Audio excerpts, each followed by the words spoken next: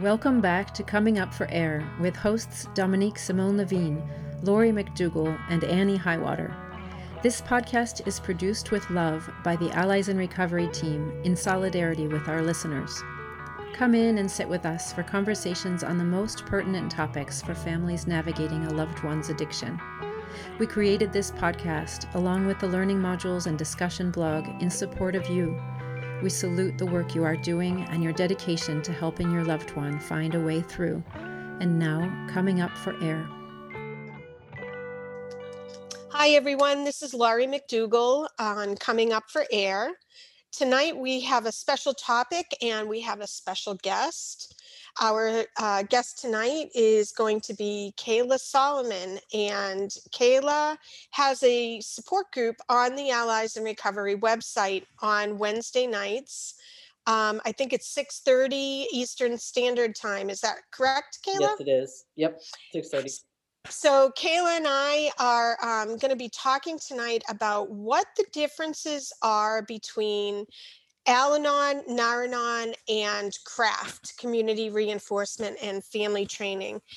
But before we launch into that topic, let me just ask Kayla, can you just tell us, one, how did you get connected with Dominique? How did you get connected with the Allies website?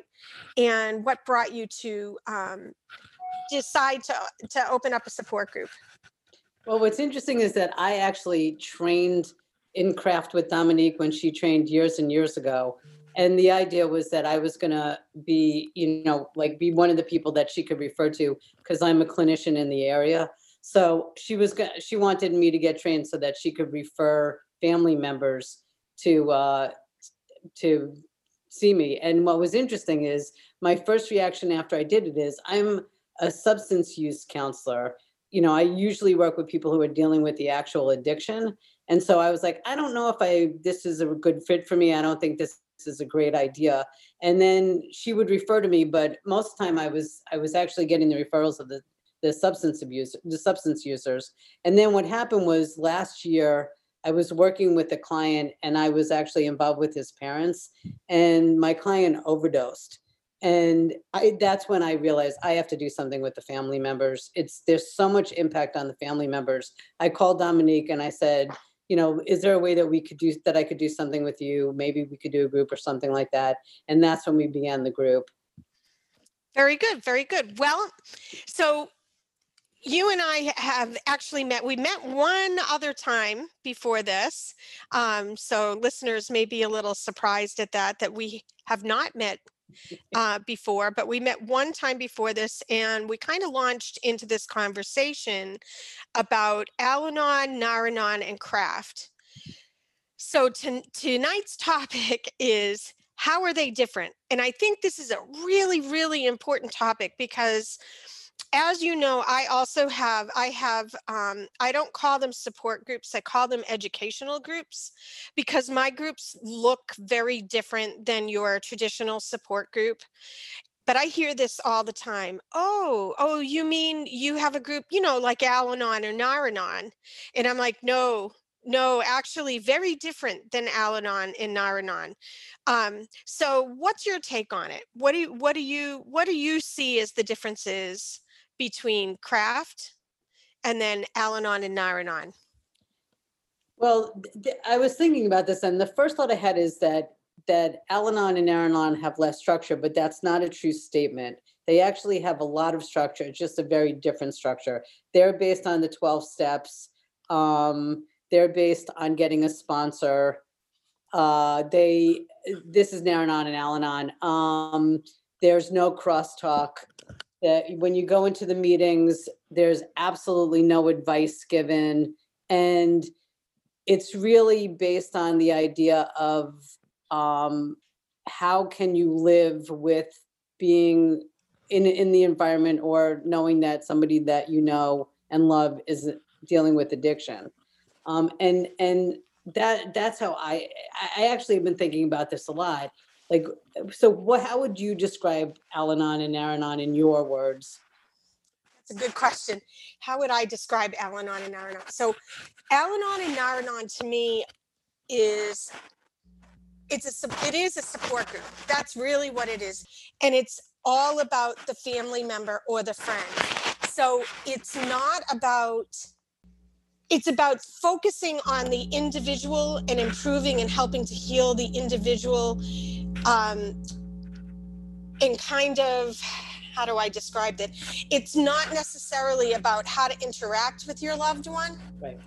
It's about focusing on you and healing yourself, which is a really important piece.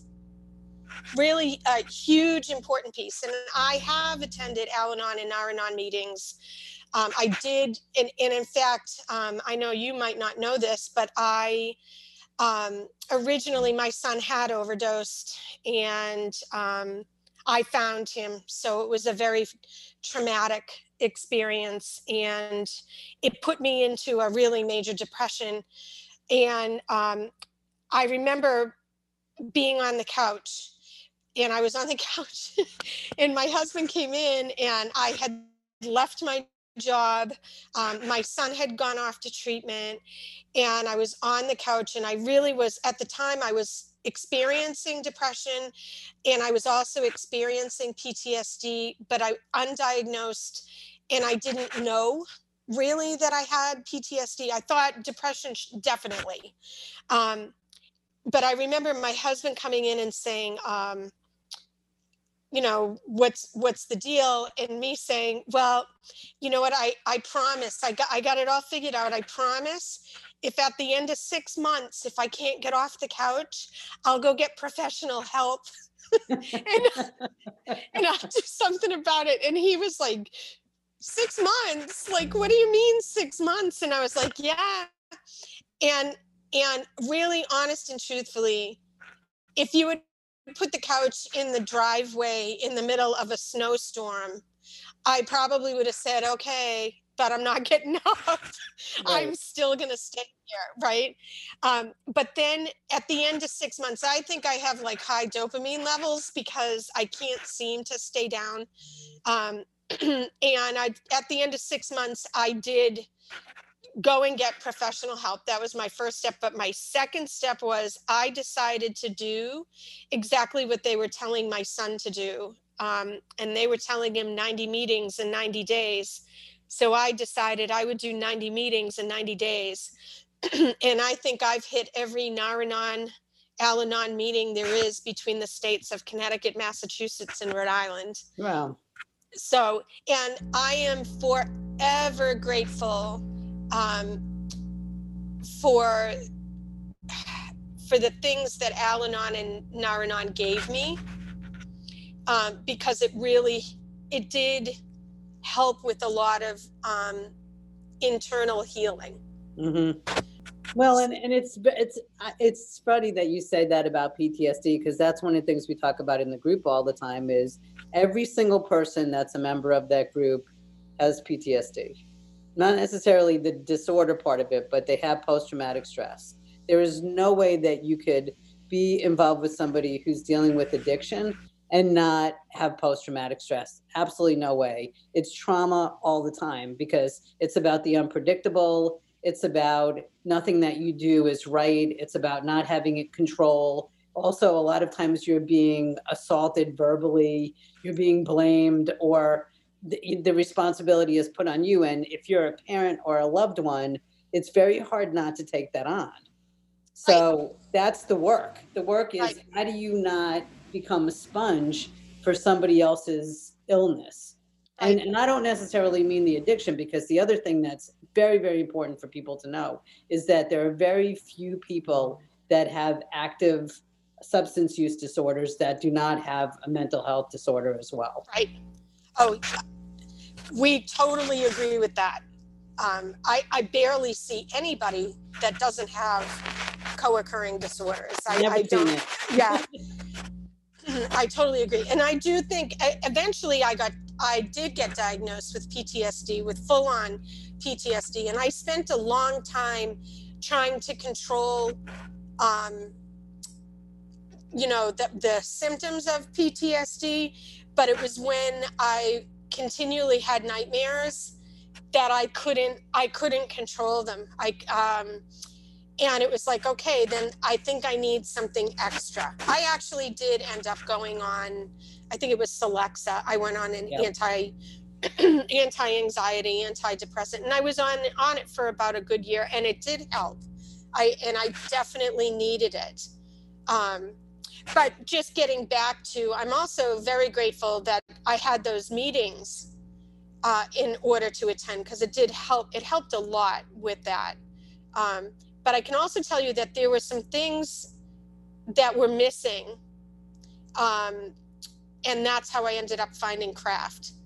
And I often describe, when people talk to me or ask me questions about Al-Anon and Nar-Anon and Allies in Recovery or REST meetings and craft, I often will say, Al-Anon and Nar-Anon tells me what I should do. Craft gives me actual skills for me to apply it. Right. So for me, that's I always say, like, craft gives me, I call them tangible things, even though they're not so tangible, but they're more like, I would always hear things like, well, there's nothing you can do, and I am of the belief that actually there's always something I can do. It might not be what I want. Right. Right. And it might not be the piece that I want to do. Right. Or like all of this anecdotal, I think there's a lot of anecdotal information in Al-Anon and Nar-Anon. And that was troubling for me sometimes. Because I thought, yes, it's true, and no, it's not true. And so I think craft kind of filled in that space for me a little bit, if that makes sense. Yes, and I when I'm listening to what I'm thinking is that the foundation of the 12 steps is powerlessness over the alcohol or whatever the substance is. And I feel like the work of craft is to take your power back. Yep. And you can't take your power if you don't have anything to do. Not doing something doesn't give you power. That just makes you powerless. And the essential aspect of powerfulness, or as I call the power position in craft, is that you are not controlling the other person at all. You will never do that. That has to be off the table. But I think what happens is when you're dealing with somebody who's got issues with substances, you feel completely out of control. And so often loved ones amp up their attempts at control. Worst possible thing that you could do, because that controlling part of it is what the rebelliousness is. And then they fight against you, even if your loved one fights, even if they want what you're asking them to do. But they have to fight because we're all naturally rebellious. So what I feel like craft does is gives you a set of behaviors to look at, you get to make choices. You get to analyze the situation and look at what your part of it is.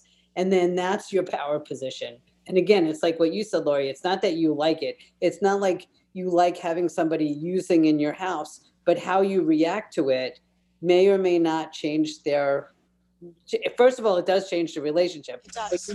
But the point is to change the use. Right. And it does.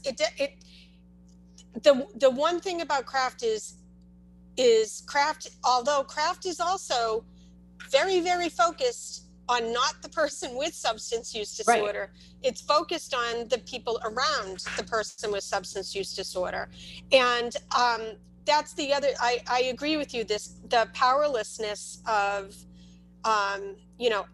accepting that you're powerless versus gaining your power back. Yeah. Right. And also, to me, that's a very strength-based type. And that's what I need. I need to, okay, I know what I can't do.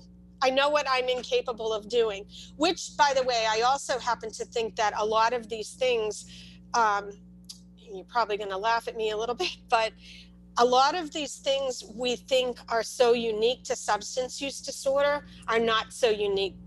They're not. They're pretty common in many other illnesses, chronic illnesses, even for family members. So I'm just thinking of I'm thinking of someone like a child with cancer, right? as a family member, you feel totally helpless and you have no control over the illness. Right. You don't have any control over it. And in fact, on some level, you don't even have control over the choice of treatment or right. And then also there's this, so what do we do as family members? We join support groups, and what are the things that we can do? Well, we can look for different treatments, and all of these things are attempts at controlling the situation. Right. But it's also doing something because of having this need to help in some way, right? And I call it like this illusion, and I do believe this way about myself, having this illusion that I do have some control in some way, which can be good and can be bad, right? You can play two roles there, but I just think we are responding to substance use disorder the same way other family members respond to other chronic illnesses, even with adult children, even siblings. Like, how often do you have like a chronically ill child and the siblings get angry because that child takes a lot of the attention away, and Exactly. and those children are neglected compared to, so for me, craft kind of coming to this acceptance that I'm not this illness is not so different than other things that other families are dealing with. I just maybe in my own head have made it 10 times worse than it is, if that makes sense. Although I also think that, and Dominique and I talked about this the other day, I think there's different levels of experience that you have with substance use disorder. So that makes things more intense. Not that anybody is aware of it. So what I mean by that is you've got people that have a child that is struggling with substance use disorder, and yes, they are experienced trauma and stress, but then you've also got families that have witnessed an overdose. Yes. Right. And then you've got families that have witnessed multiple overdoses, and maybe families that have had to administer Narcan in an overdose. And then you've got another group out of that. You've got families that have lost a loved one. And then families who have a loved one on the street and they're doing risky behaviors on the street. And added, right. Yeah. And then you've got families that have more than one adult children. Yes. Right. So, but just we're kind of veering off a little bit, but just kind of bringing it back to, craft really kind of, I guess that's what craft does for me. Gives me a structure to make decisions. Right. And what the interesting thing about being a therapist participating with craft is that, one of the struggles I have is using the terminology of craft because it's so much my language, but I don't use the same terminology. There's the communication pieces, like how do you actually communicate with your loved one in a positive and constructive way? How do you use I statements? How do you know when you're going to have a conversation? Because you're thinking about those things in advance with craft. It's not that, I would say that what's different with craft is that you're increasing your level of awareness of consciousness so that and my belief is when you're unconscious, you lose choice. You don't have control over what you're going to do. When you have awareness and consciousness, you then add choice to your menu so that you get to decide when you're going to have a conversation. You're going to rehearse the things that you may or may not say at those times. You're going to be looking at rewarding the positive behaviors and walking away from the negative so that you're not getting hooked. And the interesting thing in my group is that we talk all the time because it's not that, okay, you have all this information and you're going to go do it because welcome to being a human being. That's not what happens. That's not how it works. But what happens is that you then have a practice that you can engage in that gets you closer and closer to the outcome that you're looking for. And I also believe that the modeling of doing something that's so difficult And something that's so unnatural in so many ways, which is stepping back, is a model so that the person who's dealing with the substance use gets to see you changing, and it gives them hope that people can change. This podcast is produced in partnership with Allies in Recovery. Join today and begin our self-guided e-learning program. From the comfort of your own home and at your own pace, you will learn how to shepherd your loved one toward treatment and long-term recovery. Our in-house experts, led by Dominique Simon-Levine, also provide personalized guidance to members. Learn more at alliesinrecovery.net and join today. I often say that I know Al-Anon and Nar-Anon focuses on just the individual that's struggling, right? Not the person with substance use disorder. Craft does too. And actually, Craft gives you the skills I always will say this, learning the craft skills made me a better person and helped me heal. Yes. And I didn't realize it until I was actually doing it, that like I would get this added satisfaction. Like I know this sounds crazy, but I started doing this thing with my son, and this was very early on, and I was just starting out with craft, and I couldn't figure out how to break the conversation so I could get myself some space so I could think, sort of thing, right? And I was locked in a car with him, driving him around, and he wanted, right? And I was like, oh my God, right? This is so awful.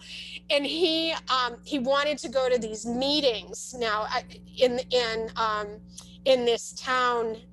Actually, it's a city near where I live in, and it's a really tough city. And I knew why he wanted to go to those meetings. He wanted to go there to get his drugs.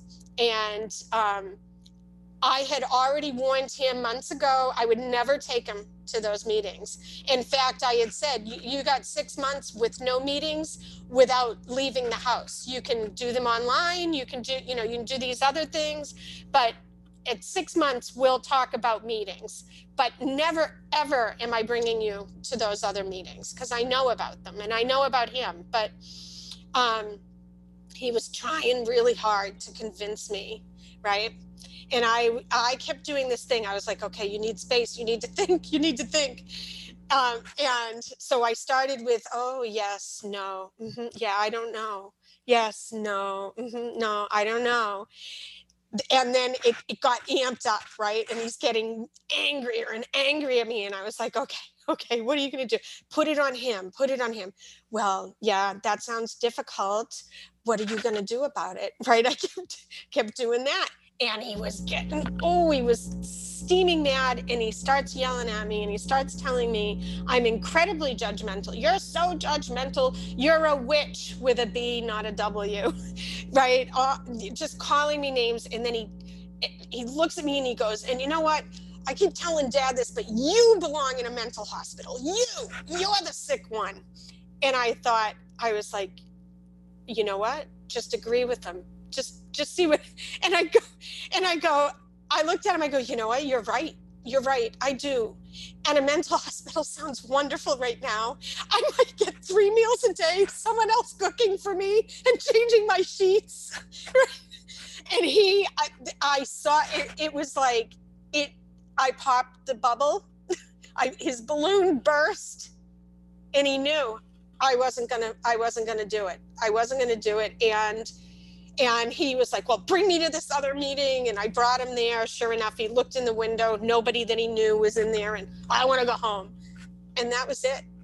And I can remember these were like some things that I was learning in craft. And it was like, okay, you've got to get space to figure out how to talk. You're not good at communicating with him right now. So find a way to get that space. And for him, it was probably one of the worst things that could have happened, because I felt so good about myself and so excited that it was like, oh, you'll never win again. Those days are over. two things that you used. One was you used humor, which is gigantic.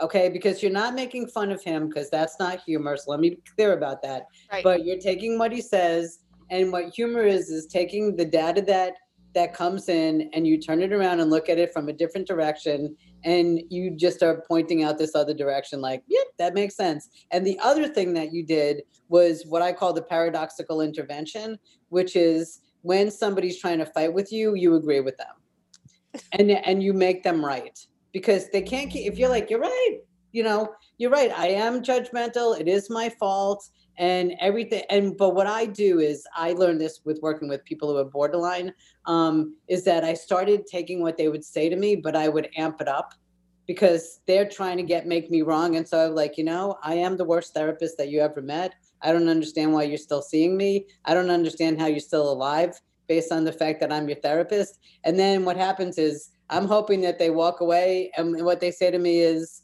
oh, no, you're the best therapist I've ever had. I'm like, damn it. But they taught me that. It's like, Right. or somebody who's calling me and wants to kill themselves, if I don't respond, they figure it out. Right. Right. And so the other thing that's really important about what we talk about in craft is that I think that a lot of the loved ones believe that they're superheroes. It's a problem, okay? That you see yourself as God, or this having amazing ability to save somebody else's life, which to me makes you a superhero. Because this person, if you don't respond well, they could die. And that might be a true statement, but the fact that you believe that you're the person that's going to prevent their death is the part that's distorted, because we're not that powerful. And so what happens is that the work that we have to do is to really get more right-sized and see ourselves as just another person on this other person's path, and that you don't have as much influence as you think, especially if you're aggressively trying to change them.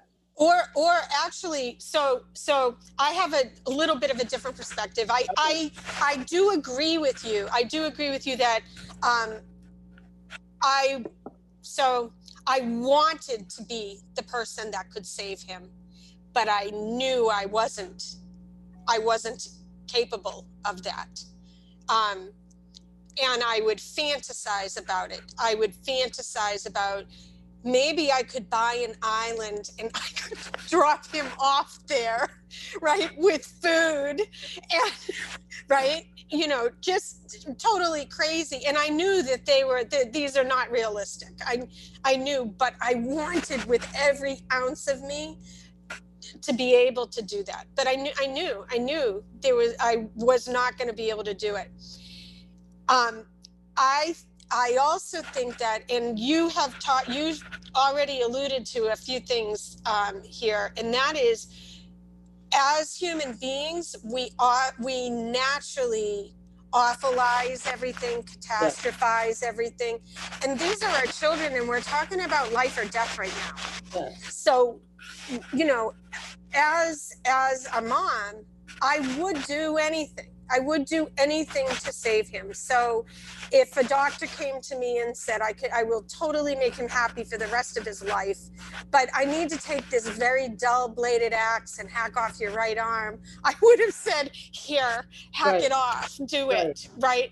And knowing logically inside of my brain that would never work, right? That would never work. But my understanding now is all that energy and all that power and the negative things that I was doing, right? Meaning catastrophizing, awfulizing, being demanding, trying to force him. He has to do what I want him to do because these things will save his life. If I could take and put that much energy into, and this is going to be some craft or allies in recovery language, into positive things. So like reinforcing positive behavior instead of accidentally reinforcing negative behavior, right? So if I can enable drug use, then I must be able to do the opposite, which is enable non-use. And if I can go ahead and focus on that instead of putting all of my energy into these things that aren't working well, mind you, right? And I had to keep asking myself over and over, is this working? If I do this again for the 100th time, Right. Am I going to get different results? Probably not. So change it. Do something else. I think what's interesting about that is that by reinforcing the positive. By the way, all psychology is about that, coming from that orientation. Even if you look at the substance use treatment before, it used to be very punitive, because the idea was that you were going to take somebody apart and put them back together. Right. And that doesn't work. And they found out that doesn't work, because a lot of times people who are dealing with issues of addiction have a lot of pain inside of them, and they're already broken. So the last thing you want to do is make them feel worse about themselves. So this whole focus on the positive, which, by the way, is the most important thing for all of us psychologically. It's the treatment for depression. It's the treatment for anxiety, is being grateful, looking for the positive, trying to create good connection. And that's also another thing that is the new theory about addiction, is that people feel disconnected. Right. So what happens is, every time you go for a connection, which is not about 20 questions like, where'd you go? Who were you with? Blah, blah, blah. That's not what I'm talking about. I'm talking about, oh, it's just so nice just sitting here and having coffee with you. Like, it's literally, I call it, my terminology is you're creating a positivity detective, that literally you're looking at every possible lead that you can to give some positive feedback. Right. And by doing, it's so unnatural for us, especially when we're catastrophizing, but it's actually the treatment for ourselves. And it also helps the other person, because it's almost like saying to the person, like, I know that you're going to figure it out, and you just need to let me know. Let me know when you need help. That's different than I'm going to help you. Now, a short pause for a word from our partner, Allies in Recovery. Is your loved one resistant to getting treatment? Are you hitting a wall when you try to communicate with them or offer them help? Is your own mental or physical health deteriorating? The CRAFT method, which we teach on our e-learning platform, was designed to address these very challenges. A membership with Allies in Recovery gives you unlimited access to a library of learning videos, ebooks, and worksheets, as well as in-house expert guidance tailored to your situation. Visit alliesinrecovery.net today.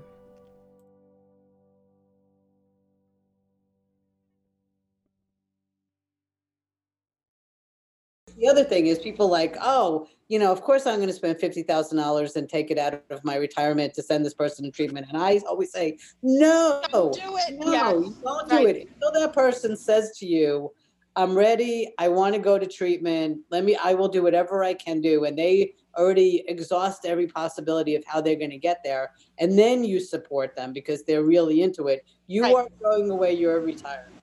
I totally agree. Yeah. And I actually do a lot of this work, Kayla, where I connect family members to resources for their loved one.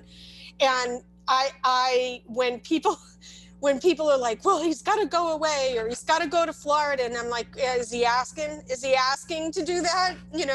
Because if he's not, waste of money, you're really could be throwing a lot of money down the toilet. Yeah, maybe some of it's going to stick, but it would be so much better if we could get your loved one to say, I need help, and then tell you what it is that they would like help with. And they'll do the research for what they want to do. It's not like they don't have access. Everybody's got the internet. People will come to you and say, well, I looked at this program, or you send them down to look. And if they're looking, then that they're interested. Right. But, so many times parents will set up or loved ones will set up an appointment and drive them there. It's like, no, don't do that, because it's a waste. I'll drive you there. If you're asking me, I'm not going to, if you're going, I got to get to this, I'll try and support you, but I'm not, but yeah. And I'll be honest with you, that's actually how a lot of the stuff, CRAFT started in my house. when my son was really, he was not even close to recovery at the time, and he was living with us. And I had made it clear, look, if you can't be using opioids when you're here. I can't. I'll go crazy. It's not safe for me and your father. It's not safe for you. So if you're using, we'll have some options lined up. And then, of course, he used, and I brought it to him and said, what do you want to do? Here's some options for you. We'll support you, whatever, but here, you go make the phone calls. You figure out what you want to do. Let me know. And he did. He did. And it took multiple attempts. It wasn't like he went off and he came back and everything was. In fact, he actually ended up moving back home eventually. And he went into recovery while he was living with us. But everything, every boundary we set up, everything, it was, no, you're going to be the one doing the work. You're going to be making the phone calls. If he had a relapse, it was like, okay, well, what are you going to do now? What do you need to do to, do what kind of, to prevent this from happening? Or how do you want to move forward? And we only supported what he wanted to do. Yeah. Right. And if you think about this, the expression I use is you give your loved one the dignity of their own process. And so what happens is that if you're trying to do it for them, you're assuming that they're not strong enough or good enough to do it. And that is a terrible message to give somebody. Right. And I'm so glad you said that, because I talk about this in REST meetings that we as family members, one, we think we're setting up boundaries and we're really not. We're setting up rules and regulations so that we can punish and give consequences. And boundaries, I keep saying, no, boundaries are something totally different. It's all about you, and it's all about your behavior and what your behavior is going to be. So we got to think about, what are you going to do? Because they're your boundaries, you got to hold up those boundaries. Your loved one probably isn't going to hold them up for you. Right. So, but also we are so focused on our needs that we're not listening to the other person's boundaries. Right. So when my son is saying, get out of my room, and I'm like, no, I'm not following his boundary. I'm not, right. And also, kind of like what you said, if I don't let him get in the driver's seat of his recovery, or actually his life, because it isn't just recovery, it's, whether he's going to go to college, what kind of a job he's going to have, if I don't let him get in the driver's seat and make those decisions for himself, I often have said that, really, what message am I sending him? I'm basically saying to him, you know what? I don't believe you can do it. Exactly. I don't trust you. I don't trust you. And the problem is that they already don't trust themselves, because they've broken their own word 1,000 times. They want to get clean and they haven't been able to do it. So they don't believe themselves. So by us reinforcing that, they don't have a ground to stand on. So to me, and it's interesting, because my 16-year-old is learning how to drive. So it's a great analogy, because I'm in the car and there are times I'm like, okay, I put my foot through the window because, I want to brake, but I have to allow her to actually, see what it's like to pull out and not get hit or whatever. And I can't do it. I don't have another wheel that I'm turning or a brake that I'm doing. And I have to trust her when I'm letting her drive my car. Right. And it's scary and dangerous. And yes, my life is threatened, and so is hers. But in order for her to build up confidence, she has to go out and make mistakes. It's the same way with recovery. I don't know anybody who got clean on the first shot. It's like people go and they learn things and they try things and then they fail and then they go again. And we don't know what the magic bullet is about when somebody's going to get it or not. So our job is to support people in their process and not be invested in whatever the outcome is, and not get upset if they fail. And the most important thing that I want people to know is the mistake theory, okay? I do not believe in mistakes, okay, at all. I don't think anything is a mistake. I think people try things and it doesn't work out. You hope that they learn from everything that they do, and including us. So even if you're learning how to practice the craft modules and do these things, you're not going to get it on the first try. There's no way in hell. I teach Imago relationship therapy, which is a way of listening, which is basically mirroring everything that people says. And by the way, it's the best de-escalation you could possibly do. Yep. That's what we do in the group a lot. We talk about if somebody starts to talk and they're upset, you just repeat back what they said. Wow, it sounds like you're really mad because I'm not going to give you a ride tonight. Tell me more about that. And you let the person keep talking, and then you repeat back what they say. And what happens is that the most important part of that kind of communication is there's a piece called validation, where you make sense about, you tell them why they make sense. It totally makes sense to me that you want to go out right now and you're furious at me because I don't want to drive you. Of course you're mad at me. You want to go out. I'm saying no. Of course you're mad. It makes total sense that you would be angry at me. But I'm not going to feel like I'm. Doesn't mean you're agreeing. Right, No, exactly. I'm agreeing. I'm like, of course you're mad. I knew that. I'm not going to say I knew you were going to be mad. It's just, of course you're mad. It makes complete sense that you want to go out and I'm saying no and you're furious with me. And you're a human being. Yeah.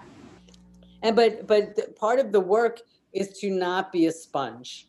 Okay? That you do not want to be a sponge for this person's upset, because part of what's happening is they don't have the tools that they need to look at themselves. So everything is outside of them, which is why they use substances in the first place, because it's an outside factor that makes them feel better. I also think we do that. Yeah. Even without, right? We do that a lot. And I hear this, like even in meetings and groups from other family members, I'll hear things like, but he wants this and he's saying that, or she is, she's putting that on me. And I'm like, are we mind reading? I'm like, we don't know that. We don't know what's going on inside of the other person's mind, right? And your feelings, we talk about this too, that actually your feelings are your feelings for you to deal with. Right. Right. And I often will use this analogy of what's it called? Empty nest syndrome. I'm like, my daughters and my son, actually, he also, I have 3 children and they all went off to college. And when they went off and it was just my husband and I, and we were left alone, I got very weepy. And, I got weepy and down, and it was like, I'm not mom anymore, or I'm not, that's Mrs. McDougall, or that's Kristen's mom, or right, I'm not that anymore, and I have to find a new identity, and right, and I missed my children, and and I would call them and talk to them, but I certainly didn't call them up and go, you know what, I've got really bad empty nest syndrome. I think you need to soothe me. So you need to drop out of college and come on home, right? And I think that when our loved ones go off to treatment, or they go off and they do something, we often are experiencing empty nest syndrome on a steroid level, mind you. And that's why, like, a lot of families I see will call them up. So how was your meeting with your counselor? Did you have a good meeting? How is it going? I want to know. And it's like, no, now's the time for you to go and work on you, right? And your new identity, right? And I call it comfort in chaos, because everything was chaotic before, and we're not used to it not being that way. Right. As much as we hated it, right? And it brought up these difficult feelings, we're not used to having this, ooh. Yeah, but also, how many times do we hear people saying, they're in treatment, I know that they're having a hard time, I know that they need this, I know, and it's like, back off. Treatment is about, I always like to think of treatment as like this vision quest, where you're going off on your own into this scary and dark place where you have to find yourself. And so while your loved one is in treatment, if you're doing that same process where you're looking at, who am I? What do I like? What do I want? And by the way, if you're a loved one, if somebody's been using substances, what do I want and what do I need and what do I like are not in your vocabulary. Right. More, what do I have to do right now? Right. You are listening to Coming Up for Air, sponsored in part by AlliesInRecovery.net. Here is a testimonial from an Allies member. This is Allies in Recovery member GP Traveler. When I read posts like, "She's back from rehab but on shaky ground," I feel hopeful for the plan I am working, and it all boils down to love for my loved one and myself.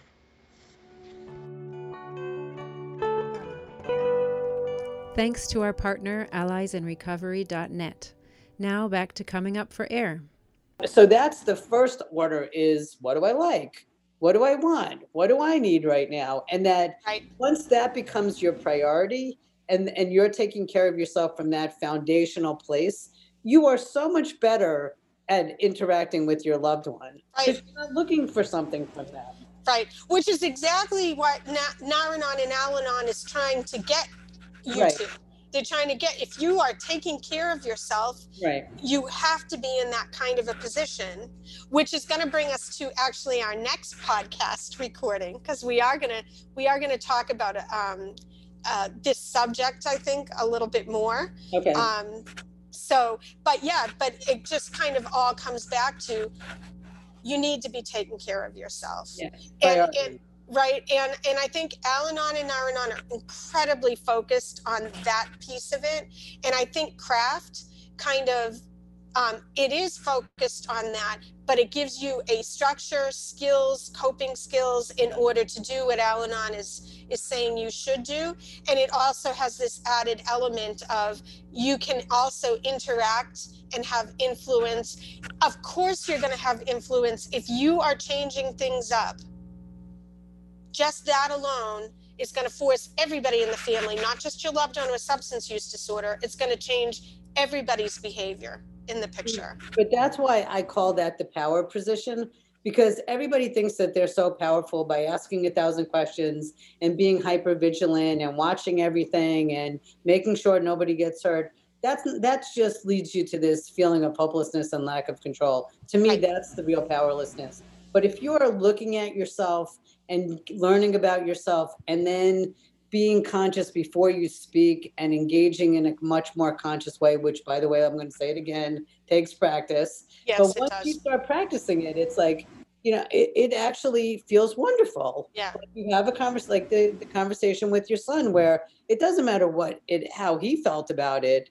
It matters how you felt about it. You just took your power back and dissipated this terrible situation. Right. And, the other thing about it, you kind of bring up a really good point, is in that conversation with my son, I wasn't really worried about what the impact on him was going to be. I knew that the impact was going to be good. It was going to be difficult to get through. It was going to be volatile in the moment. Yep. But I knew on the other side of it, I was doing something that was right, not only for myself, but for him. Right. Right. And it was like, no, I felt incredibly confident about it. And having success made me even more confident that I needed to do more of this to get to where I needed to be. Right. And I think that's true for all of this, is that the practice of it is the most important part of it, because people think they're supposed to get it right away. That none of this works that way. It's like you come up with an idea of how you're going to try to do things differently. And what you said was really very important, which is you tried to slow things down so you could think. Because a lot of times loved ones are not thinking before they speak, they're just reacting. And that's the most difficult position that you're putting yourself in, because then you're in an argument and you're having to justify and you're looking for data or reasons. And, to me, the data is ridiculous. Like people say, well, how do you do a substance abuse assessment? It's like, I know when people come in and I'm doing that people are lying to me. Of course. And it's interesting because there was this HBO documentary, and they were doing it for Allies in Recovery, and they show this in one of the trainings, but I was seeing the loved one, the substance using loved one, and I had seen him once, and I asked him the question when he came in. I said, so how's it going? He goes, great. I'm like, have you been using? He goes, haven't used it all since I saw you last. Okay. And I just busted up laughing so hard. I can't even tell you. I literally was hysterical. I couldn't even talk because I was laughing so hard. And then I'm like, oh my God, I'm that good. It's like, you just have to walk into my office and you're miraculously cured and you're fine. And what happened was I said, I just want you to know, if you're coming in to see me, you telling me what you think I want to hear makes me feel insane. I said, I need the truth because I cannot help you if you're not telling me the truth, because then we don't have any foundation to work with. There's no trust. I don't trust you. I don't believe you. So I'm going to ask you again. When's the last time you used it? He said 20 minutes ago. I'm like, thank you. Oh my gosh. I wonder, Kayla, is that, were you in the HBO thing? Yeah. I saw it. I did a training with Bob Myers and he showed it and I saw that clip. I saw that exact clip and it's like, yeah, she's absolutely right. I was like, you're kidding me. And the thing is, and I thought, okay, I should be embarrassed. I'm an addiction counselor and I've lost my cookies in this thing, but that's exactly what I would do in real life.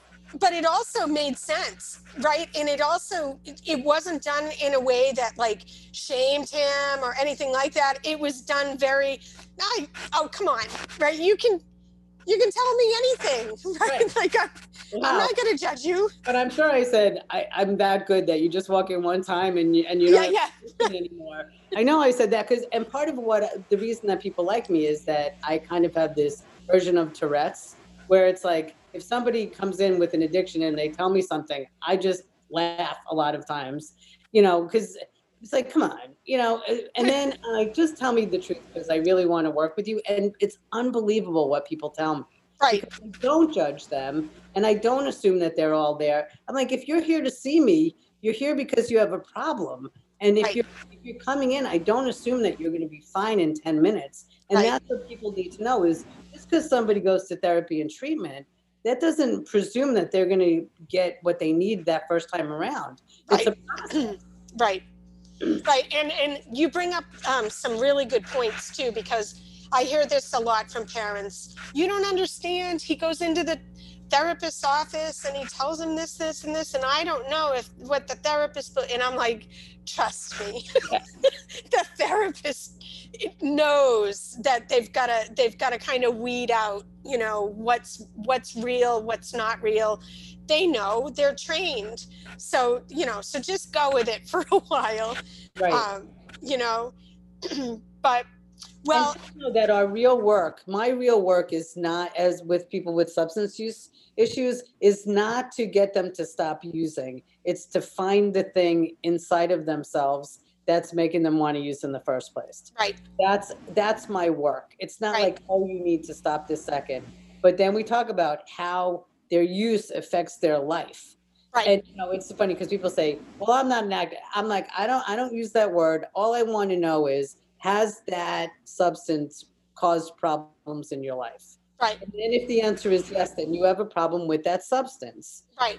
And how can we move you to a spot so where you want to be? Exactly. And remember, it's the same issue with loved ones as it is with people who are users, is that they have a massive amount of information. Right. Okay. I very rarely am teaching anybody anything about addiction or substance use. They already know, and they will come in and tell me, I know plenty. I've been in treatment 1,000 times. So my response to them and to the people in the group are, you guys are the expert. You know a lot about all of this stuff from many different places. You guys should be teaching the classes. But the question is, what's the gap between knowing and doing? Right. And that's where the work comes in, is how do you translate what you know to how to make that happen? Right. And that's what I love about craft, is it actually feels like this roadmap for working through different issues, getting past it and practicing. Right. And it's flexible. That's the other thing, is it's flexible. You can still use this framework in all situations. Yeah. Right. And what's a solution for me and my family might not be the same solution that another family comes to. Right. Right. So that's what I like a lot about craft. Right. And there's no right answer. There's no right Right. answer. There's just what's the next right thing for you to do, and don't be invested in the outcome. Right. And I tell, and you've kind of talked about this already, but I tell everybody in the rest meetings when we're doing craft, remember, you're looking for a 70% success rate, not 100%. And 70% success rate, and you're being able to do whatever it is that you're trying to do, and a 70% success rate that it's gonna unfold in a direction that you want it to. And even if it doesn't unfold into the direction that you want, it may end up being a better direction anyway. Right. So, right. So we're not looking for perfection. And I've also found when I started implementing craft, it didn't take a lot of craft. It wasn't like I had to do it 100% of the time, all the time. All I needed was like 2 or 3 times, and I really changed a lot of what was happening. Right. And I think what we need to make really clear, Lori, is that the 70% is not necessarily about what the substance use is. Right. It's about 70% change in the relationship. Right. And 70% of the time, I'm going to be successful in implementing craft. Your way. Right. It's you. And that's the point. Right. It's about you. It's not about what the other person does. Right. That's the key, because I'm so afraid that people are going to hear like, oh, the substance user is going to only use 70% of the time, or they're not. Right, and I'm not even talking about that. It's about right, but I'm not even talking about use or anything like that. Even when I talk about like the outcome of craft, I'm actually talking more about my communication with my loved one, you know, the decisions my loved one's going to make about, you know, or even that they'll even consider something that I might have to say. Right. So I'm not even talking about substance use at this point. About, does he listen to you when you speak? Are you having an engagement? And the 2 words that I use for good communication are curiosity and fascination. And I do not mean how much did you use, where'd you go, who'd you use? It's more like, well, how are you doing? And it's like, I'm depressed. Oh, tell me more about that. Right. And then you have this real conversation with the person, and you don't jump in and give them feedback or tell them what you need to tell them. You just let them. The more they talk, the closer they're going to feel with you. Right. If you want somebody to feel disconnected and not close to you, is you tell them you want to have a conversation, and then you don't let them talk. Right. Well, we have this whole thing in REST. I'm like everything that we talk about with communication, and I'm always like, and leave your 2 cents out of it. Leave your 2 cents in your pocket. That's right. Just leave your 2 cents out of it. Don't. No matter how tempted you are to put it in there, leave it out. Yeah, no, and that's the problem, is we think we're brilliant, but this is the knowing and doing part. It's like you can have all the right answers, but who are they right for? Right. And that's why, you know, the power is not in the knowing the right thing to do for the other person. It's getting to know what's right for you. And that's where the boundaries come in also. It's like, there's going to be a point, it's like, I cannot take more of whatever this behavior is from this person. And that becomes the boundary. It's like, and so one of the ways I like to phrase it is, you get to make a choice based on your behavior. I will be making a decision about blah blah blah.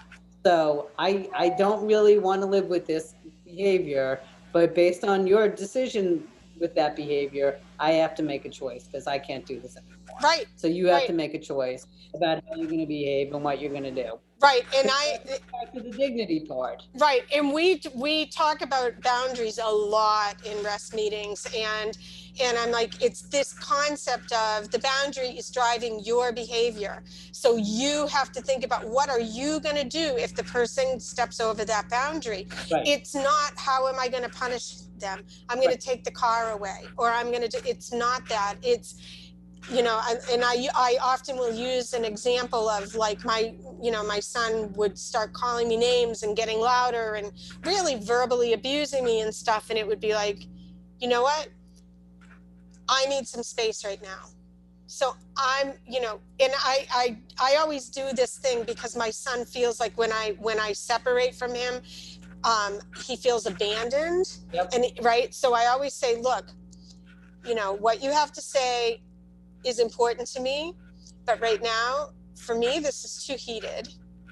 I'm going to go upstairs. We can come back later at a different time and we can talk about it later, so that he knows I'm not abandoning you. I do care about what you have to say, but I'm not going to be treated like this. Right. I'm not going to, and we're going to stop.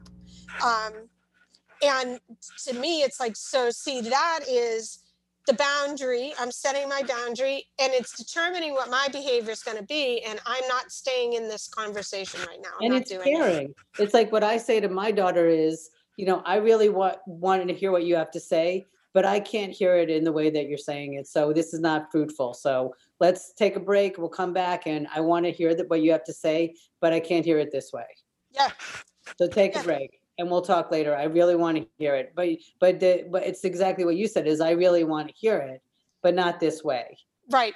And then what happens is the name calling is the heat. It's not the actual content. Right. Right. And also letting him know that I am more than willing to discuss it, I think helps him to understand that, no, I'm not abandoning you. I'm not pushing you away. And it is important. It's important enough that I will address it. I'm just not going to be treated like this, Exactly. But okay. We talked for a long time. So this was great. This is a great conversation. And we've definitely got to schedule another podcast. I have a feeling you and I could go on and on for a very long time. Yeah. And it's really kind of cool that I saw you in that HBO special. And now I know I was like, oh my gosh, that was her. Nice. Oh, I'm with a star right now. So I'd like to let everybody know, all of the listeners out there know that if you want to check out Kayla's group, you can access her group through the Allies in Recovery website. Just go into resources, resource supplement, scroll down to online supports, and actually for online supports for family and friends. And Kayla Solomon's group is in there Wednesday nights, 6:30 Eastern. From 6:30 to 7:30 and Eastern time. But the other thing to keep in mind is, if it's possible, come on with your video, because it really makes a difference to be able to see you and to be able to see everybody else. It's really hard when people are just doing audio. Yeah. Yep. I have the same issue in Rest as well, and I agree with you. It's much easier when you can see one another. But well, thank you. It's a very supportive group, and also it's a big group, so be prepared to listen more than anything. Well, thank you so much for coming on today, and cannot wait to speak with you again. Okay, take care, Lori. Thank you, Kayla. Happy New Year. You too. Thanks for listening. We hope this episode of Coming Up for Air spoke to you. If you're listening in today on a podcast platform that isn't the Allies member site, please take a moment to give us a 5-star rating.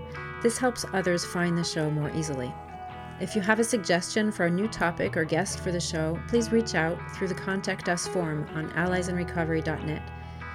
Special thanks to our hosts, our guests, our production team, and Michael Mauboussin for the original music composition.